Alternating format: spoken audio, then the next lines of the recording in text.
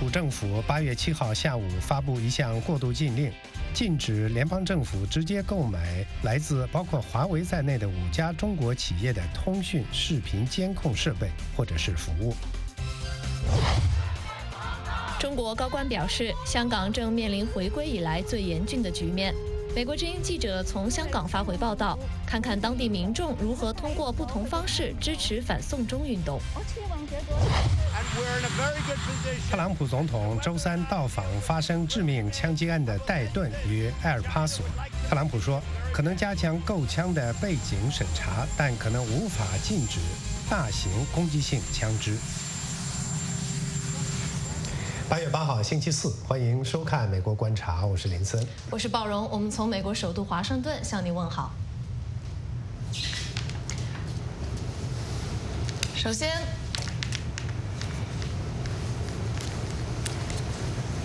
先让我们来关注特朗普政府8月7日下午发布的一项过渡禁令，禁止联邦政府直接购买来自包括华为在内的5家中国企业的通讯、视频监控设备或者是服务。那我们详情呢，请记者乔战来为我们介绍。好的，主持人。美国国防部总务管理局还有美国国家航空航天局星期3发布了一项这个过渡规定，那么调整联邦采购条例，以便能够实施2019财年国防授权法案中有关针对某些通讯和视频监控服务或者设备的禁令。过渡规定中所指的是2019年国防授权法案中第889章第1条第1款的第1部分内容。这部分禁止行政机构负责人采购、获取、延长或者是更新合同，以购得、获取任何将这个所谓的隐蔽的通讯设备或者服务作为重要或关键应用的那些设备、系统或者服务。2019财政年度的国防授权法案于去年在国会获得通过，并且由特朗普总统签署成为法律。这项法案出于对国家安全的担忧，对使用联邦资金购买华为等企业的这个通讯设备与服务以及视频监控设备实施了广泛的限制。华为今年3月在德克萨斯州的联邦地区法院提起了法律诉讼，对国防授权法案中的相关条款发起挑战。华为方面认为，有关规定是违背美国宪法的所谓的这种剥夺公权法案，或者是一种通过立法行动认定个人或实体有罪的这样一种举动。那我们看到美国方面则认为说，其拥有充足的国家安全方面的理由来制定这一法律。华为的发言人斯金纳在发给美国之音的声明中强调，今天的这个消息并不令人感到意外。他说，华为持续在联邦法院对这项禁令是否符合美国宪法发起挑战。这次发布的这项过渡规定将于8月13日生效，其中涉及的中国企业除了刚刚提到的华为之外，还包括中兴、海能达通讯，还有这个海能达通信，还有这个海康威视和大华科技。规定表示，行政机构的负责人和国家情报总监将有权给予有限的豁免。然而，一项更为广泛的针对联邦机构与任何使用华为等公司设备的企业签署合同的这样一项禁令，将于2020年8月生效。白宫管理和预算办公室的发言人伍德在一份声明中说，本届政府对保卫美国免受外国对手们的影响有着强有力的承诺，并且将在实施针对包括华为设备在内的中国通讯和视频监控设备禁令的这个问题上，完全遵照国会的指示。白宫管理和预算办公室今年6月曾经要求国会给予其更多的时间，以便能够逐步落实这一禁令。但是根据路透社报道，这一请求很快被共和党中在这个国家安全问题上的鹰派们予以驳回。时间交还给主持人。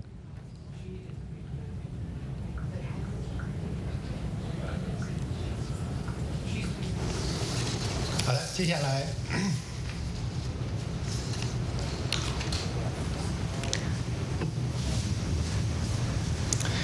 中国国务院港澳办公室主任张晓明星期3在深圳举办的香港形势座谈会上说，香港正面临回归以来最严峻的局面。他说，香港的风波已经持续了60天，暴力活动愈演愈烈，社会波及面越来越广，抗议者甚至公然挑战“一国两制”原则底线。他说，中共中央认为当前最紧迫和压倒一切的任务就是制止暴乱，恢复秩序。过去几个月，香港连续举行声势浩大的反送中抗议示威游行，一些抗议的活动演变成了暴力冲突，多名抗议者还有警察受伤，警方还逮捕了数百名抗议者。香港的抗议者向特区政府提出了5大诉求，包括彻底撤回逃犯条例，以及全面落实双真普选等。港澳办主任张晓明强调，如果任由暴和乱持续下去，将危及香港市民的生命以及财产安全，毁掉一国两制。香港反送中运动中，人们表达抗议的最新的样式是罢工、罢课和罢市。在8月5日3罢活动的当天，天马公园里以年轻人为主体的集会上，也出现了不少拒绝工作的成年人。一位音乐教师带着一样比较少见的乐器到现场演奏，他用这种有个性的方式显示对运动的支持。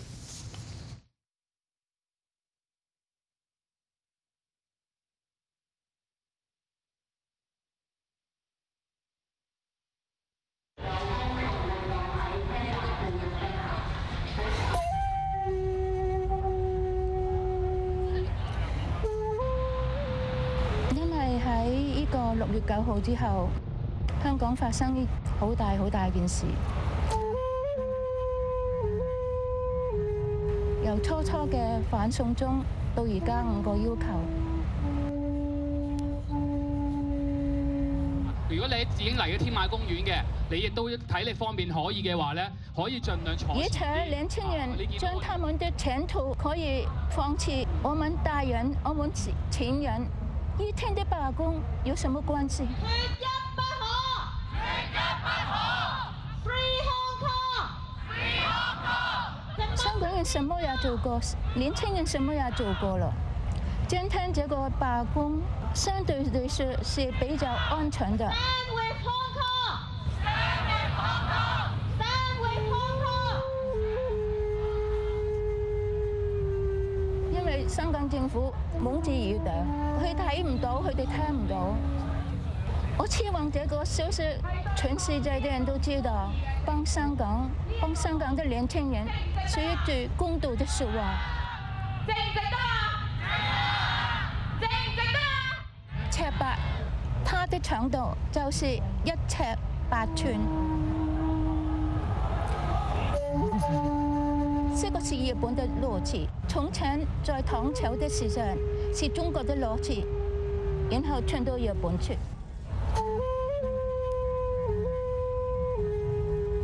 香港堅持的抗議是一個很創新的，是一個很靈活的抗爭，是年輕人很聰明的做法。我也希望世界各地嘅地方支持香港的年輕人。有市民選擇以罷工嘅方式嚟到表達意見，我哋一直都有密切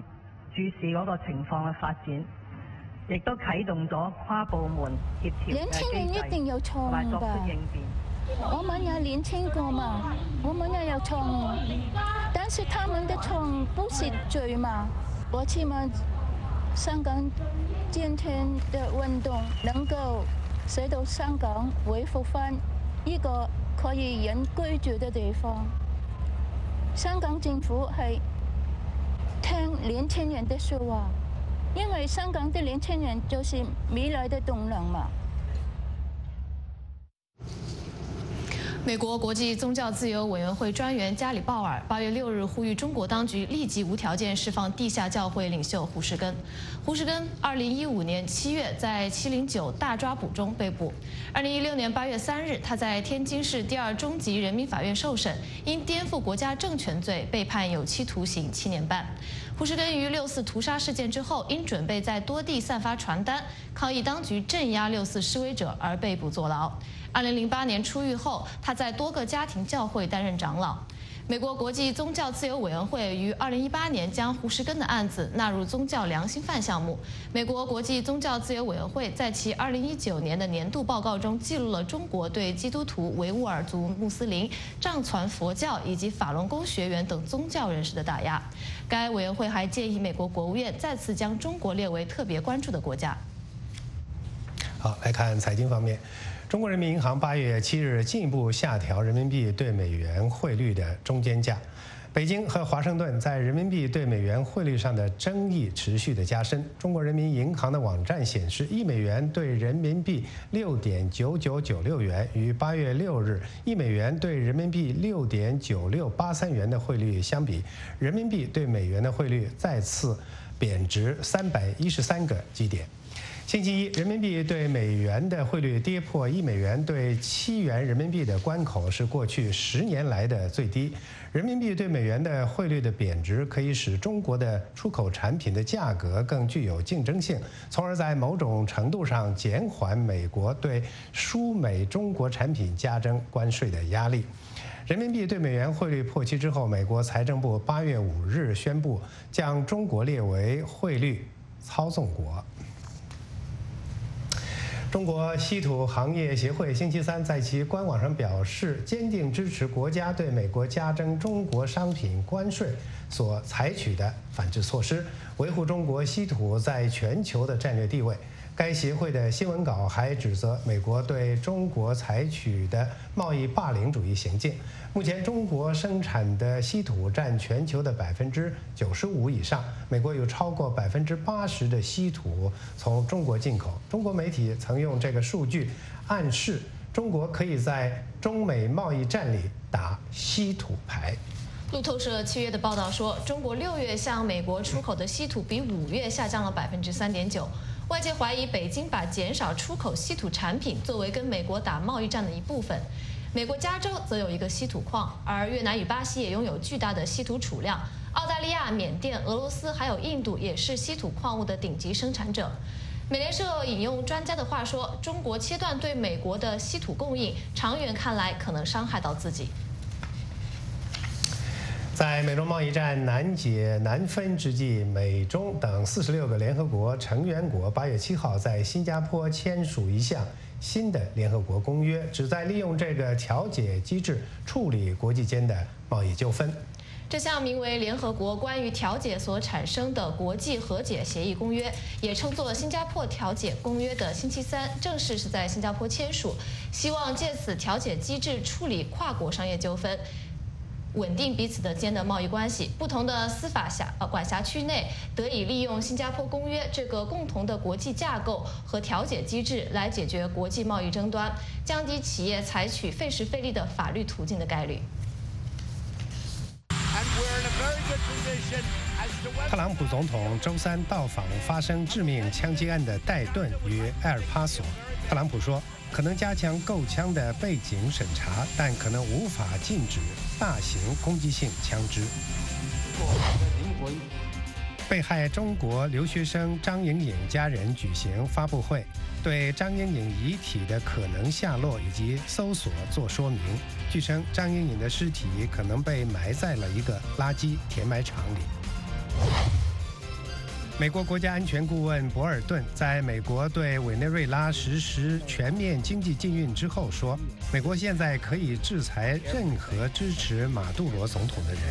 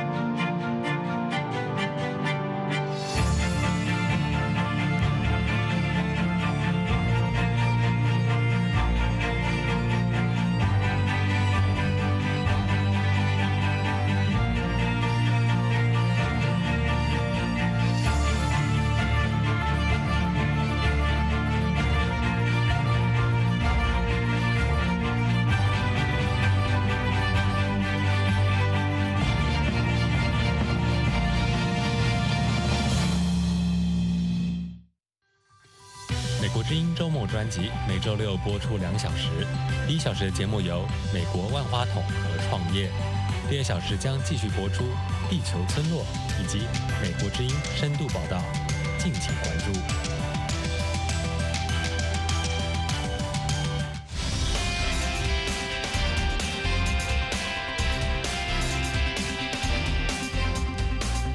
特朗普政府8月7日下午发布一项过渡禁令，禁止联邦政府机构直接购买来自包括华为在内的5家中国企业的通讯、视频监控设备或服务。特朗普总统周3到访发生致命枪击案的戴顿与埃尔帕索慰问枪击事件受害者。对于特朗普总统的到访，当地居民有人欢迎，有人抗议。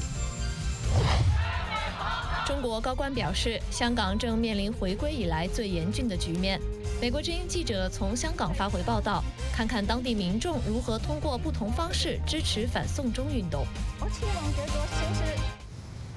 美国总统特朗普星期3到访上周末发生大规模枪击事件的戴顿市与埃尔帕索市，对枪击事件受害者的家属表示慰问。不过，有当地居民认为特朗普的造访无法疗愈枪击案后的伤口。有批评人士认为，特朗普过去对移民的攻击加剧美国的分歧，间接地导致了枪击案的发生。特朗普对此予以否认。那么详细情况，请美国之音白宫记者黄耀义来介绍。耀义。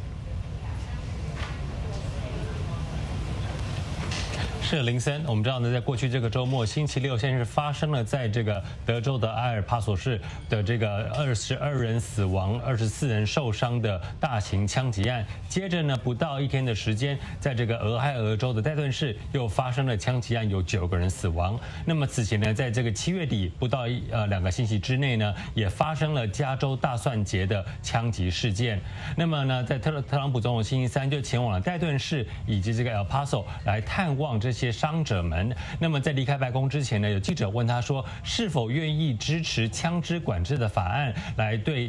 避免以后有发生这样大型枪击的机会。那么对此，特朗普总统认为说呢，目前没有这样子的一个政治意愿可以达成这样的做法。我们来看一下特朗普总统今天怎么说。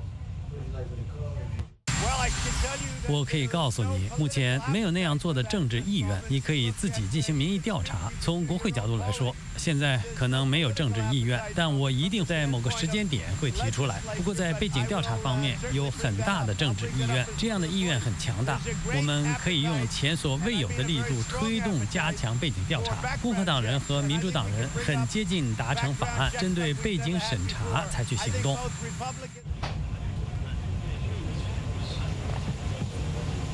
目前呢，在美国国会当中，这个美国众议院由民主党主控的美国众议院呢，已经通过了一个枪支管控的法案。那么目前就是要等待由共和党主控的参议院来通过类似的法案，或是直接通过这项法案。那么呢，目前我们看到是原本已经反对管控枪支法案的共和党籍参议员透纳，那么他的选区呢，就是这一次发生枪击案的戴顿市。那于是，在发生枪击案之后，透纳参议员改变了他的立场，他现在改为支持枪支管控法案。他说呢，支持避免军事武器卖给一般的民众，要限制弹药夹的数量以及红旗法。不过呢，在今天特朗普总统的空军1号上面呢，这个白宫的发言人格里汉姆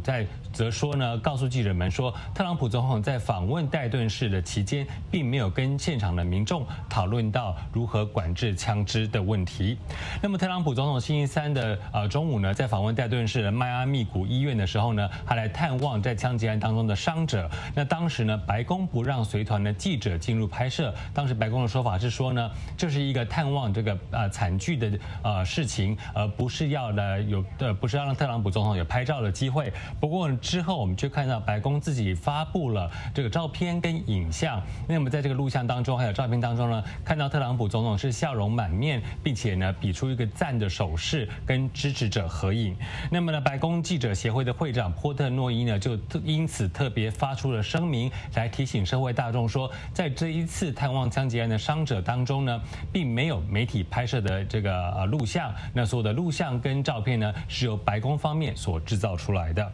那么特朗普总统星期一在白宫的讲话当中呢，他是谴责白人至上主义造成了这个枪击案的这个惨剧。那么在星期三呢，被问到他是否关切白人至上主义在美国的崛起，特朗普总统则表示说呢，他关切的是所有仇恨言论的崛起。我们看一下特朗普总统今天在白宫是怎么说的。我对任何仇恨团体的崛起都很关切。我不喜欢任何仇恨团体，不管是白人至上主义，还是任何其他至上主义，不管是反法西斯主义者，不管是任何仇恨团体，我都很关切。我不认为我的言论导致了枪击案，我想我的言论让大家团结了起来。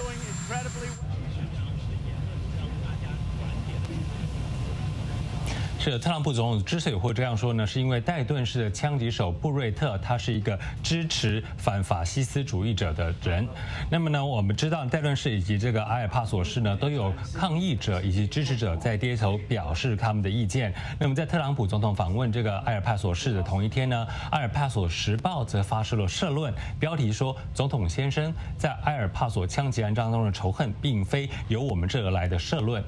当中说呢，今天吸引你来到这的是这刺穿了阿尔帕索的暴力，而非我们的社区。一名外来者到这来捣毁我们的城市，来谋杀我们的邻居。一名来自另一个德州城市的白人到了这来，针对我们这80%有拉丁裔血统的居民。那我们知道，在这个阿尔帕索枪击案的21岁的嫌犯克鲁西乌斯呢，他开了1000多公里的车从艾伦市过来。那么根据呢他到网上发表的言论，他是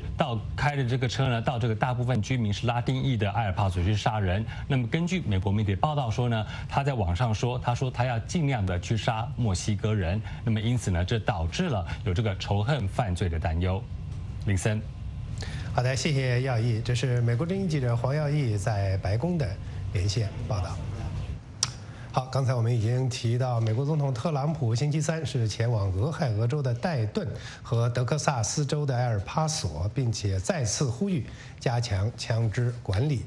这两个地方上个周末发生了大规模的枪击事件，导致了31人丧生。特朗普出发几个小时前，在推特上与民主党总统候选人贝托·奥洛克就特朗普的言论对袭击事件负有责任的说法展开了口水战。曾经代表埃尔帕索所在选区的前国会议员奥罗克一直严厉批评总统的反移民的言论，称他是种族主义者，并且指责他煽动了紧张局势。特朗普星期三早上在推特上批评奥罗克使用他所说的假名字，并嘲笑他的民调数字。奥罗克的原名是罗伯特。特朗普要求他尊重埃尔帕索的受害者，保持安静。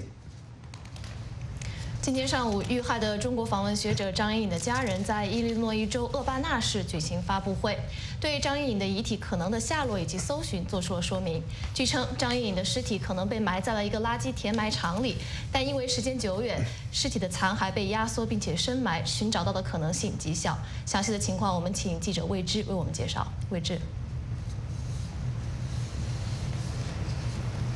克里斯滕森的律师说，2018年的11月，为了获得豁免协议，克里斯滕森曾经告诉他的律师张莹颖尸体的下落。那克里斯滕森是对他的律师说，2017年的6月9日，在杀死张莹颖之后，他把遗体放在了3个单独的垃圾袋里。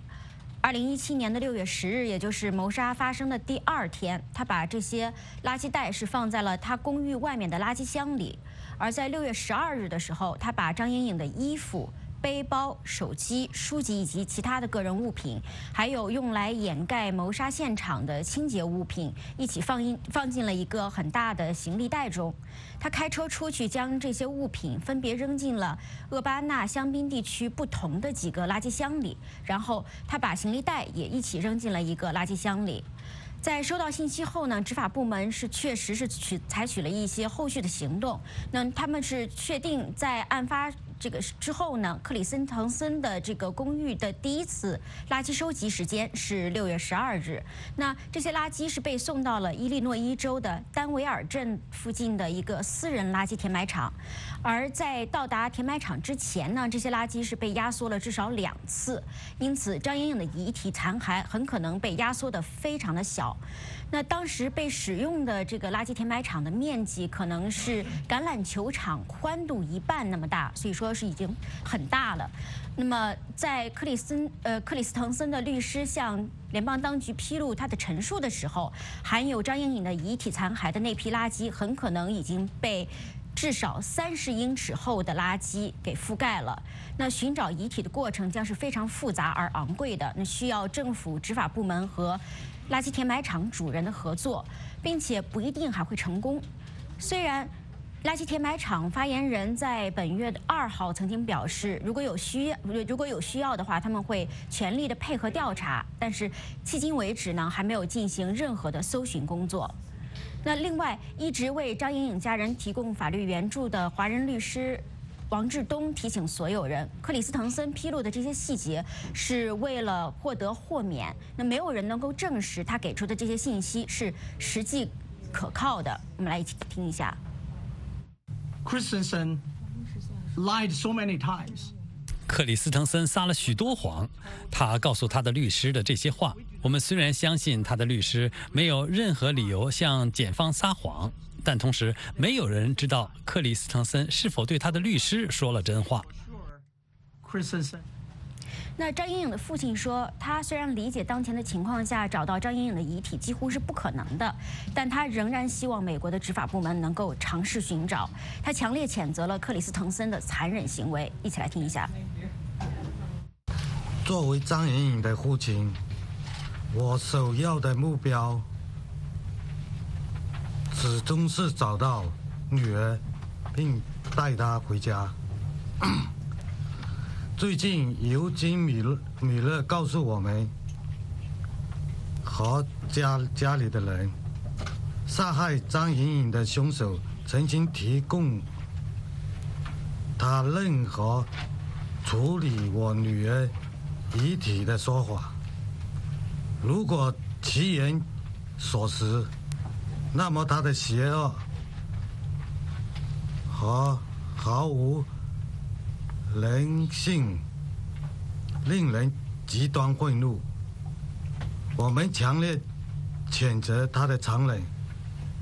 恶毒的行程，并且希望他在监狱中痛苦地度过余生，以作为他残害莹莹的报应。那张莹莹的父亲说，他和他的家人还在与伊利诺伊州大学香槟分校协商，希望能够在美国为张莹莹设立一个墓冢。那张莹莹的母亲今天也是出席了这场发布会，她情绪十分的激动，几乎是失声痛哭。并且几乎是晕倒。那张莹莹是2017年4月的时候，作为访问学者来到伊利诺伊大学的香槟分校的。那她在2017年6月9日的时候，被前伊利诺伊大学香槟分校的研究生克里斯滕森绑架后杀害。经历了700多天的调查和庭审之后，克里斯滕森在今年的6月被判有罪，并且于7月被判终身监禁。主持人。好的，我们感谢记者魏之的报道。美国国家安全顾问博尔顿在美国对委内瑞拉实施全面经济禁运1天之后说，美国现在可以制裁任何支持马杜罗总统的人。马杜罗政府谴责此番的制裁是严重的侵略，将导致政治对话的失败。来看美国之音记者塞内的报道。美国国家安全顾问博尔顿星期二在秘鲁利马举行的委内瑞拉问题峰会上说，任何与马杜罗政府做生意的人都应该极其谨慎地行事，因为美国准备对他们实施制裁。现在这涵盖了与委内瑞拉政府有关的一切，包括方方面面。更重要的是，扩大了制裁授权，可以对所有与委内瑞拉政府各部门合作、提供帮助或者支持的人实施制裁。这包括任何帮助马杜罗政府维系政权的外国实体、政府、公司和个人。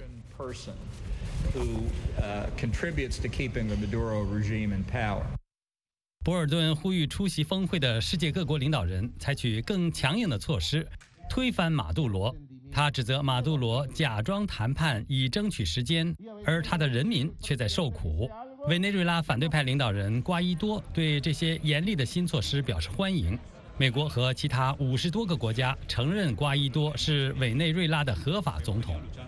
马杜罗政府谴责美国的制裁是严重侵略，将导致政治对话的失败。马杜罗政府还表示，美国新一轮的经济禁运是为了正式实施对委内瑞拉极其错误的经济、金融和商业封锁，并扼杀委内瑞拉人民。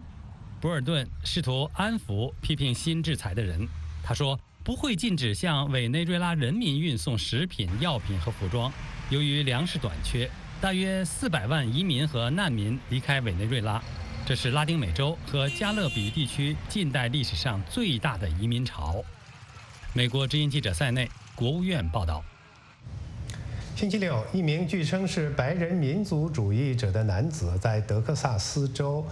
埃尔帕索开枪打死了20人，这再次引发了人们对特朗普总统在移民和少数族裔问题上使用种族分裂性语言的关注。这是他未能在2020年赢得连任采取的一个冒险性的策略。美国之音记者帕登报道说，特朗普充满种族色彩的言论可能有助于增强白人工人阶级的支持，但是也可能疏远2016年投票支持他的一些温和派。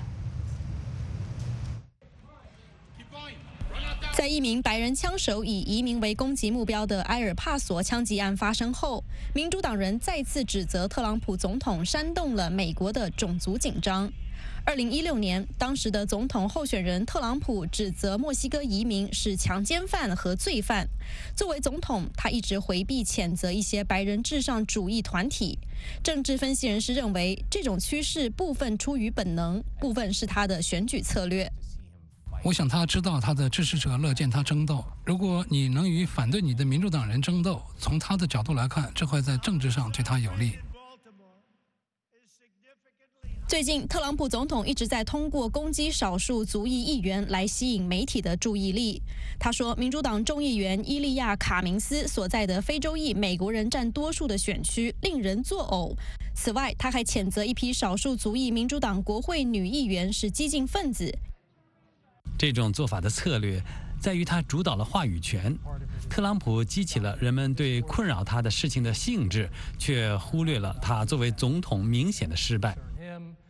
批评人士说，特朗普的公开争议转移了媒体对他未能兑现承诺的关注，比如控制美国的医疗费用。当民主党总统候选人就医疗健保以及其他领域的改革雄心勃勃地提出建议并展开辩论之际，特朗普总统却在忙着指责他的对手是激进的社会主义者，说他们将摧毁去年增长率为3%的美国经济。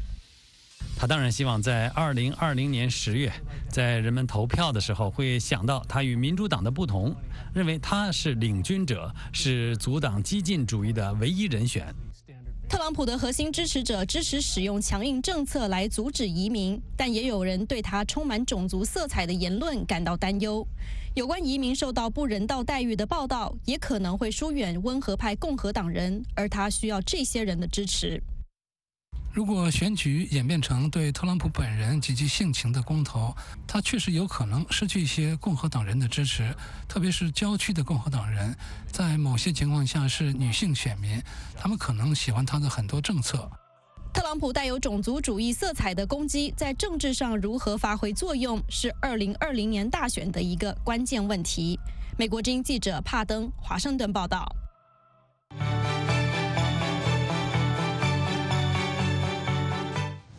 欢迎持续锁定收看美国之音播出的《美国观察》。近来，美中贸易冲突不断的加剧，香港的抗议活动日渐激烈，台海关系也因北京停止大陆游客自由行而再度紧张。为应对上述一系列挑战，中国政府的官员与媒体不断打民族主义牌，希望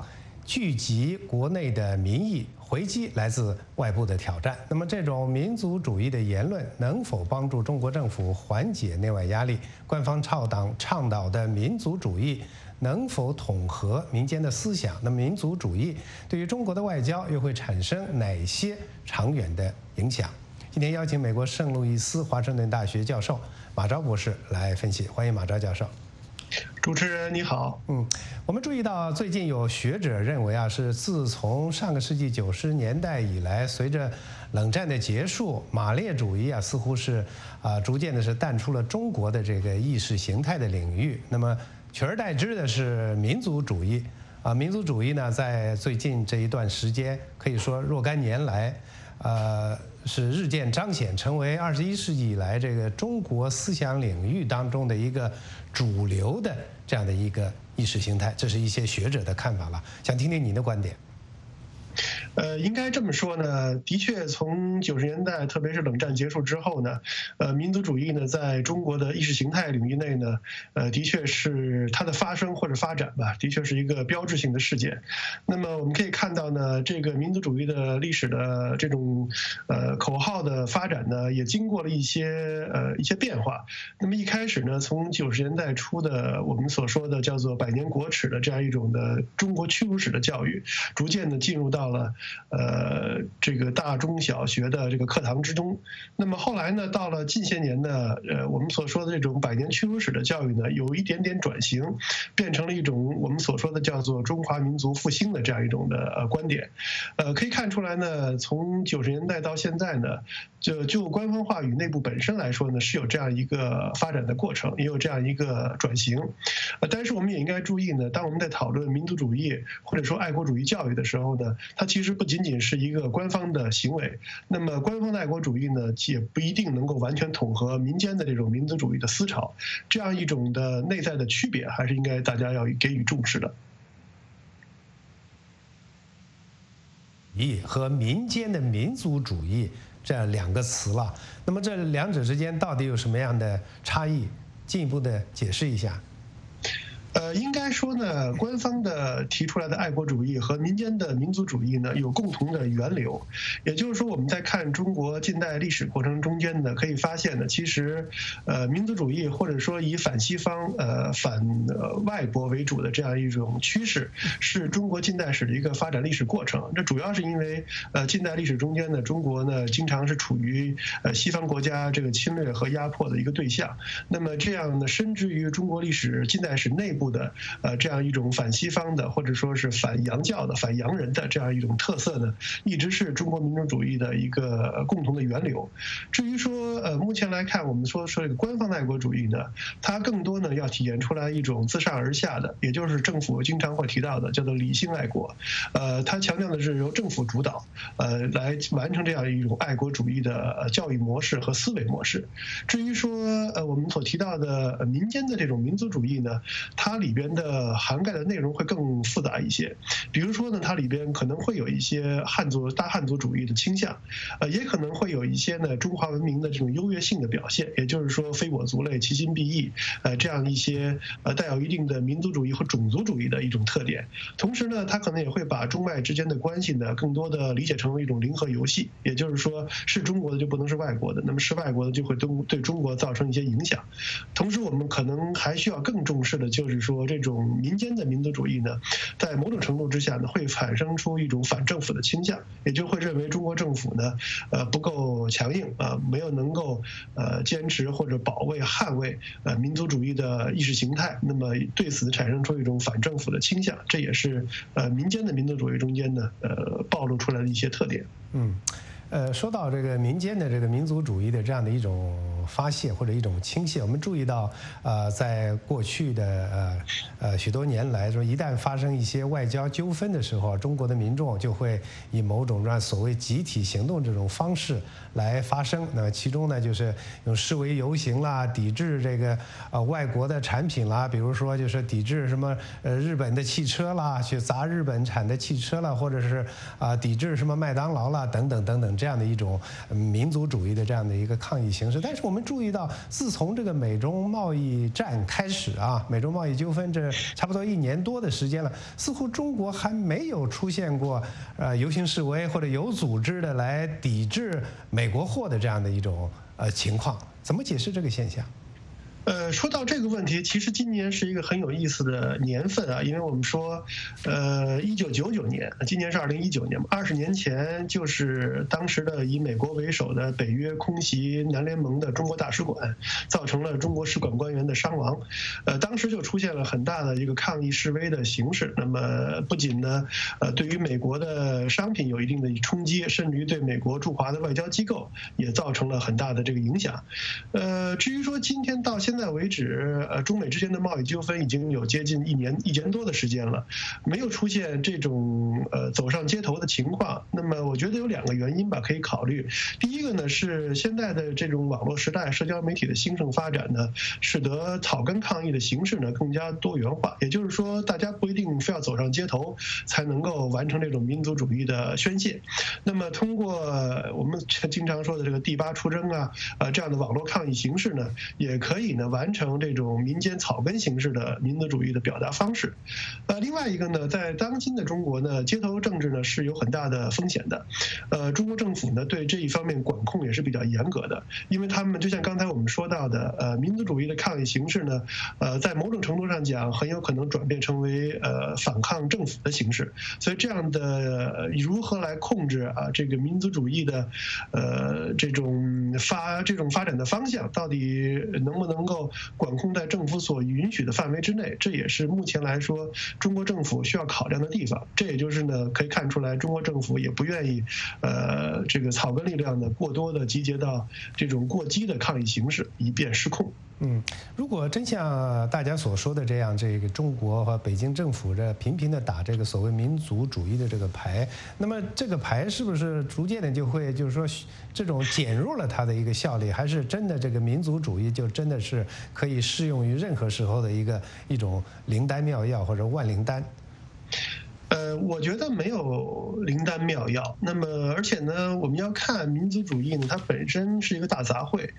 其中像刚才所说的，既有一些官方的思想，也有民间的成分。那么二者之间呢，有的时候合作，有的时候是矛盾，并不是说政府大旗一挥，民间就这个跟风炒作，然后政府这个偃旗息鼓，民间呢就可以适当刹车。这个其实并不是这么一个简单的对应关系。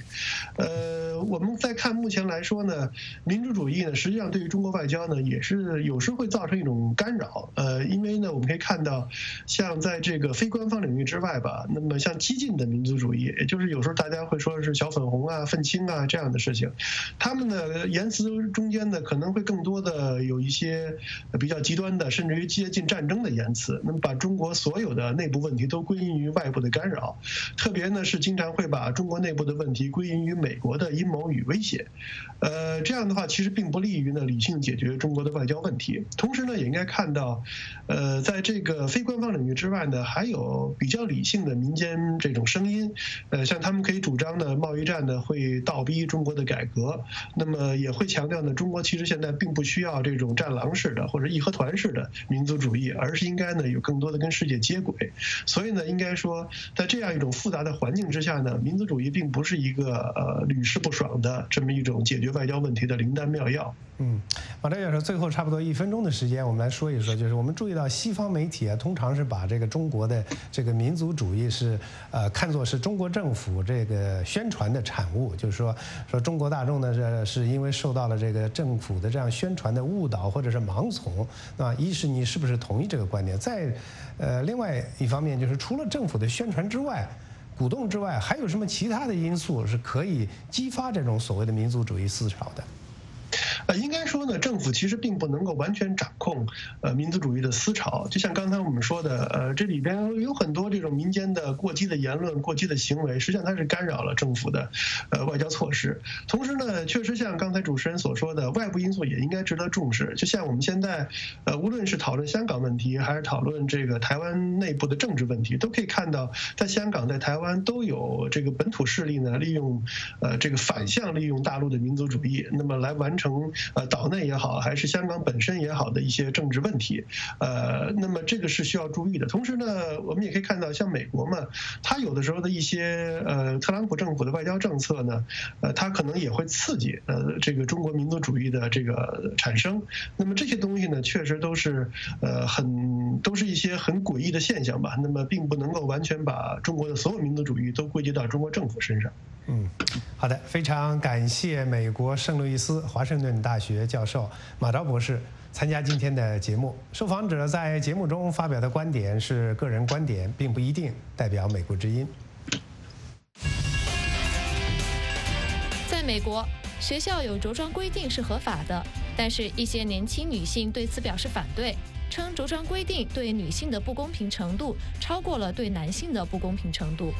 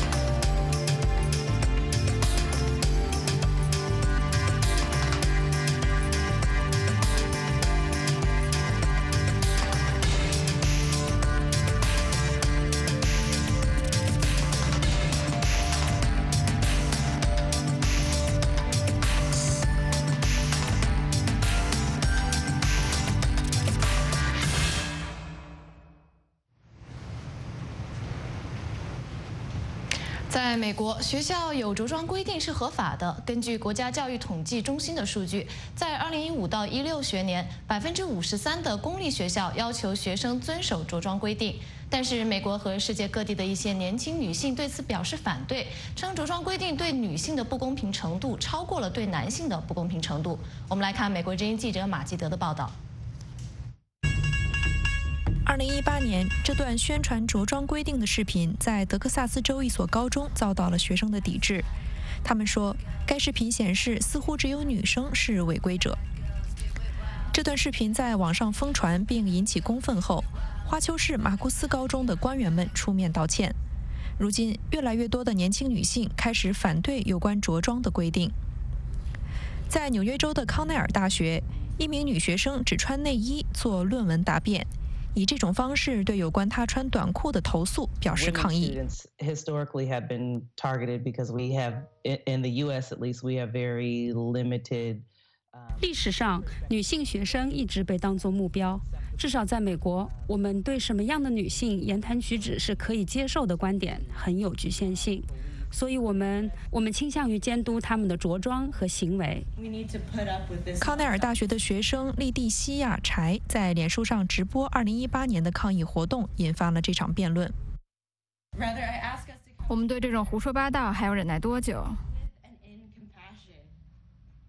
我呼吁我们携起手来，满怀同情，因为这个话题超越了我们所有人的社会身份，直接触及到我们的内心深处。因为我不仅仅是亚裔，我不仅仅是个女人。Because I'm more than Asian. I am more than a woman. I think that her reaction, I think it was justified in that she felt. 这样她就能得到她应该得到的关注，而我也会这么做，但也可能不会。Probably not. What does collaborative policy mean? 来自韩国的留学生柴说，女生被要求调整她们的着装以适应男性。美国着装专家乔·宝莱蒂认为，这更多是时尚的问题，与性别关系不大。我的感觉是，他的观点只代表他个人，而且有些狭隘。当然，男性也会再次成为目标，比如发型、垮裤，其中很多也带有种族歧视色彩。柴的抗议是全球范围内日益激烈的辩论的一部分。2011年12月，南非约翰内斯堡的2名妇女因穿迷你裙而遭到袭击。几个月后，数百名的南非人参加了一场迷你裙游行，抗议性骚扰。If you want to see women as sex objects, whether they are wearing trousers or 如果你想把女人看作性对象，不管她们是穿裤子还是裙子，你还是会把女人看作性对象。这与穿着无关，这和迷你裙一点关系都没有。男人喜欢怎么穿就怎么穿，有时他们会袒露胸怀，露出大肚子，有时他们会穿短裤，没有人骚扰他们，没有人告诉他们应该穿什么，他们应该尊重妇女的权利，因为妇女的权利就是人权。because women's rights are human rights. 许多观看了柴的直播的人表示，他的抗议太过火了。教育和商业专家表示，职业着装对于传达权利和权威非常重要。他们不接受随意着装的观点，也有些人赞成就女性是否有权利选择服装问题展开深入的讨论。美国之音马基德报道。在加州的一个实验室里，工程师们正在努力突破机器人运动的极限，模仿一些动物跳跃、飞行或者是爬行的方式。美国之音记者米歇尔·奎因见到了一个单腿跳跃的机器人，叫做萨尔托。我们来看看机器人的未来。这个机器人没有工作，也没有目的。它的名字叫萨尔托，能帮助研究人员研究未来机器人的移动方式。我们的想法是，我们要知道动物为什么能灵活移动，并把这些知识用在我们的机器人里。我们了解的越多，就越能制造出更好的机器人。研究人员致力于了解动物如何以特定的方式移动，并制造出可以飞行、爬行、跳跃的机器人。仅仅有移动的腿还不足以让一个机器人可以很好的跳跃，所以其中一个关键的事情就是我们所说的弹性，以及腿的弹性和动物的重量之间的协调。为了制作萨尔托，研究人员研究了鹰猴跳跃时如何利用它的脚、肌腱和腿。萨尔托装有传感器和电脑，并学会了自我感知，感知自己的角度和腿的弯曲。萨尔托会在失去平衡时进行调整。我们进行了新的实验，让机器人能够通过机载传感器和机载计算机来感知自己的姿态，或是相对于重力的角度和自身位置。贾斯汀沿用操纵杆和无线电控制器发出指示，剩下的由萨尔托来做。费宁说，他现在正在研究松鼠是如何在树与树之间移动的，并把松鼠的一些动作交给萨尔托，比如在地面不平时如何调整。这可能有助于机器人移动于人们无法到达的地方。我认为，机器人踩到它没有预料到的东西时，如何做出反应是非常重要的。反应的限度是什么？它什么时候可以恢复？什么时候会跌倒？观看萨尔托很有趣，它也可能是了解机器人未来的一扇窗。米歇尔·奎因，美国之音，加州伯克利报道。随着手机的用途越来越多，那么互联网的速度也变得越来越快 ，VR 耳机的价格呢却是越来越便宜。我们正处于一个全新的虚拟世界的悬崖之上。美国之音记者米切尔与一位专家进行了交谈，该专家分析了这一切在现实中的意义。当萨拉和他的合作伙伴想要报道大麻农场时，他们希望使用360度这种完全沉浸式视频，在那里你可以上下左右环顾周围，只要用手指移动屏幕上的镜头就能做到。你真的可以将一个人或你自己带入另一个人的故事中，就像和他们一起走路，能更好地了解他们头脑中的想法。360只是一种新的故事叙述方式。萨拉在他的新书《为虚拟现实写故事》中，探讨了使用虚拟现实、增强现实，甚至混合和空间现实等方式。随着智能手机和平板电脑技术变得越来越高深复杂，破译真实与不真实几乎是不可能的。一些较新的手机可以配备深度传感器，可以让你扫描一个房间，然后将某个人放在那个具有潜在故事情节的房间里，但同时也会出现潜在的可怕新闻或假新闻的潜力。事实上，这项技术非常真实。这位斯坦福大学的外科医生使用虚拟现实来练习他将在实际手术前多次进行的脑部手术。VR 虚拟现实和 AR 增强现实并不是全新的。实际上，这个展览展示了过去30年来的 VR 护目镜，但更新的应用程序，如 Pokemon Go， 已经帮助 AR 成为主流而无需昂贵的额外花费。使用智能手机和可穿戴设备，应用程序 Helium 能让用户利用正向思维的力量，帮助蝴蝶从虚拟蛹中脱颖而出。Helium 就像一个小小的数字冷冻药丸，一个小小的数字包，可以逃避任何糟糕的你正在经历的事情。随着技术的进步，现实世界和虚拟世界之间的界限将继续模糊。美国之音记者米切尔，加利福尼亚州报道。马里兰大学的教授们正试图教机器人如何思考，利用过去的经验去大幅提高基础人工智能，从事新的工作。来看报道。教会机器人做最简单的事情既不容易又费时间。这段加速视频显示一个仿生机器人试图依赖一个专门编写的代码去叠一件衬衫。这个仿生人需要考虑衬衫的尺寸、质地和演算。对于人工智能来说，这是一项复杂的操作。但马里兰大学学院公园分校的一个电脑科学团队正在帮助机器人利用过去操作的经验去提高性能。很多应用领域的不少机器人今天都速度很慢，因为它们无法根据一个信号去预计另一个信号。现在有了感知的记忆，这些机器人就能利用之前的操作经验去快速行动。将机器人的感知与电动指令结合在一起，十分具有挑战。阿洛莫诺斯和他的团队正在处理这个所谓超级层面的电脑理论。他们说，这会帮助不同类型的电脑提高性能。比如说，智能手机将能够进行情况分析，积累经验。移动设备有很多神经网络的运用，比如说，你试图确定所在的位置，你就可以拍一张周围情况的照片，移动设备就会告诉你在哪里。无人机将能对周围状况进行分析，无需得到人类驾驶员的引导。马里兰大学的科学家承认，他们的研究项目十分具有挑战性，未来还有很多工作要做。但阿洛莫诺斯希望能够研制一套所有人工智能研发员都能使用的系统，发挥更大的影响力。人工智能系统的整个研制过程就像宗教经典中的巴别塔，所有人都会说不同的语言。我们提出的新框架让我们只能有一种语言，这就是超级层面的向量语言，用以表现所有认知、决策、感知和行动的信息。另外一个巨大的改变涉及机器人的眼睛。科学家说，机器人的双眼将不再是普通摄像机，而是动态视觉传感器，可以对动作和光亮做出反应。机器人眼睛的工作机制类似人类的双眼，可以向机器人的大脑不停发送信号，并得到记录和储存，相当于真人体验。科学家说，这套机制可以让机器人更加像人。美国之音星期一至星期四每天晚上9点钟播出《时事大家谈》节目，一起来关注星期四的《时事大家谈》节目内容。观众朋友们好，我是《时事大家谈》主持人许波。香港反送中行动已经持续了2个月。根据香港警方公布的数据，2个月来，警方共动用1800枚催泪弹，逮捕了568人，其中年龄最小的只有13岁。